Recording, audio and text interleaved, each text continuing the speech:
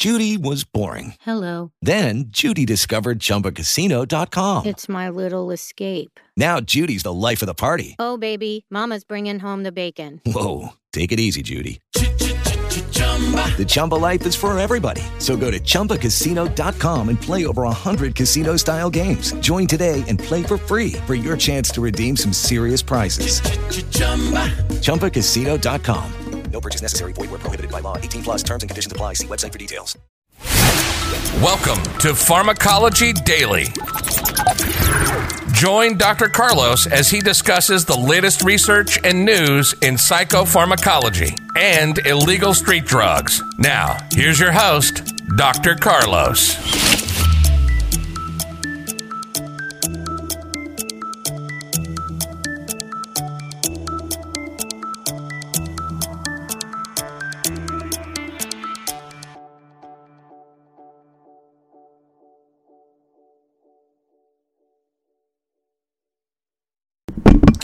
We're going to be looking at beta blockers, and they found that they were not associated with depression and other psychiatric adverse events, although they may have a relationship with sleep disorders, according to a meta-analysis.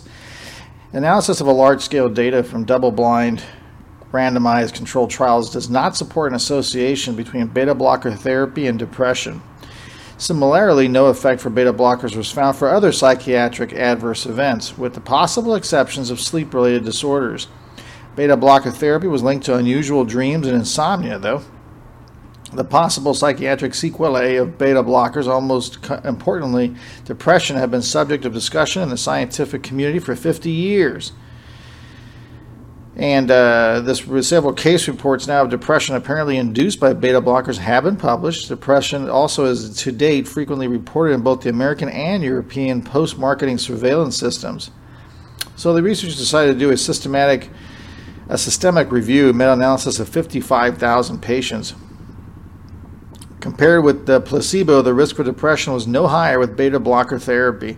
The researchers wrote that the rate of discontinuing medications due to depression was the same for people taking beta blockers compared to placebos. The most noticeable non-vascular indication was migraine. Patients with a history of cardiovascular events such as a heart attack or stroke were prone to develop psychological complications. Though they found beta blockers were not causally linked, these patients should be monitored. The process of choosing a drug to treat a medical condition always contains a benefit-risk assessment. In the past, beta blockers have had the stigma of being harmful for psychological health, which may have discouraged their use. A lot of times it's used for people with anxiety, panic attacks, things of that nature, when patients deemed vulnerable to psychiatric diseases, but the results indicate that concerns about psychiatric adverse events, especially depression, should not affect the decision whether or not to use beta blockers.